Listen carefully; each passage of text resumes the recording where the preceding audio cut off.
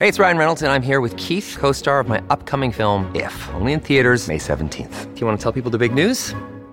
All right, I'll do it. Sign up now and you'll get unlimited for $15 a month and 6 months of Paramount Plus Essential Plan on us. MintMobile.com/switch. Upfront payment of $45 equivalent to $15 per month. Unlimited over 40 gigabytes per month. Face lower speeds. Videos at 480p. Active Mint customers by 531.24 get 6 months of Paramount Plus Essential Plan. Auto renews after 6 months. Offer ends May 31st, 2024. Separate Paramount Plus registration required. Terms and conditions apply if rated PG. The biggest story for all of us today is the weather, of course. It does feel like winter has finally showed up, and boy, it's showing up with a bit of a wallop this week, starting today. So we thought, let's get an extended forecast this morning with the help of Mark Madriga, our Global News Chief Meteorologist. Good morning, Mark.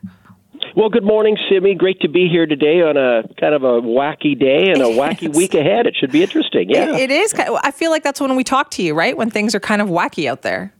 Yeah, and it's been a while. I can't remember our last chat because El Nino has been so dominant. It's been so mild, and we've had our share of rain, but no wintry weather really so far this year. But it's coming. It's coming. It's starting today. Yeah, let's start with that today. What are you seeing out there right now with the current conditions?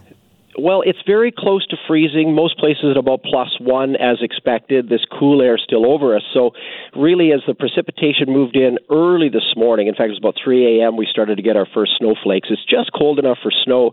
A little rain mixed in right downtown. I'm not seeing any major accumulations, although here at Global in Burnaby, a couple of centimeters it looks like on some of the cars, but it's melting as it hits the ground. So, yeah, it depends on where you are. I'm looking at 2 to 4 centimeters this morning, kind of a ballpark average, a little less downtown, but there is some moisture here. And how warm it gets today is the question. I think only about +3 later, but the trend is to have a little bit milder air above us, and that means more rain and snow by the afternoon, especially closer to sea level. But, you go to Squamish, to Whistler, it'll stay as snow all day. So will Hope, probably Chilliwack, and in the middle of Vancouver Island, it may not turn over to rain. So kind of transition-y. I've seen worse, but today's a little taste of what's to come. So there's today out of the way, Simi. Okay, good. But tonight, I noticed that tonight, it does turn to heavy rain. And did I see, even a potential for a thunderstorm in the forecast?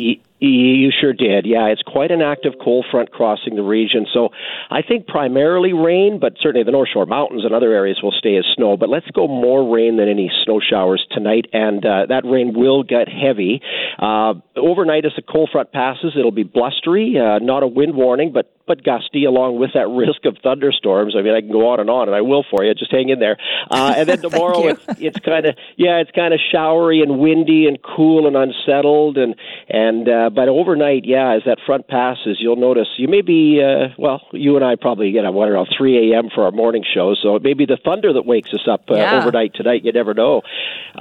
Okay. So, quite active. And but when do things really change and then things get really cold, right? Because more snow is coming later in the week that might stick. Yeah, I noticed in our official forecast, and I'm going with this for Thursday, Friday, I'm putting a chance of snow in, but really how much we get then is a major question mark. A lot of our charts are showing very little snow Thursday, Friday. It's more about the cold, and I've been watching this for the last 10 days on our charts, and they've been consistently showing a cold snap kicking in Thursday. So when we wake up Thursday, it may be a little above freezing with a possible shower or flurry, and then that colder air is going to make its way in from the northeast during the day Thursday. So we'll end the day Thursday afternoon -4, -5 potentially, with a chance of snow as that colder air moves in. And then Friday, our charts are all showing wicked cold in here. Friday, possibly Saturday, as low as -10 to -15 in the lower mainland Friday morning, and climbing to -5 for a high Friday. It's ridiculous, the cold air that these charts have consistently shown later in the week. So there's no reason to dispute that forecast. I'll go extremely cold later Thursday, Friday, but how much snow we get is still a question mark, Simi. Also, I just want to know, is that a technical weather term when you say wicked cold? That's really wicked. Cold. Just to emphasize it, I'm blown away by this because typically with the El Nino, we've had such a warm stretch, and I still think we're going to be above average temperature overall moving forward through February, March.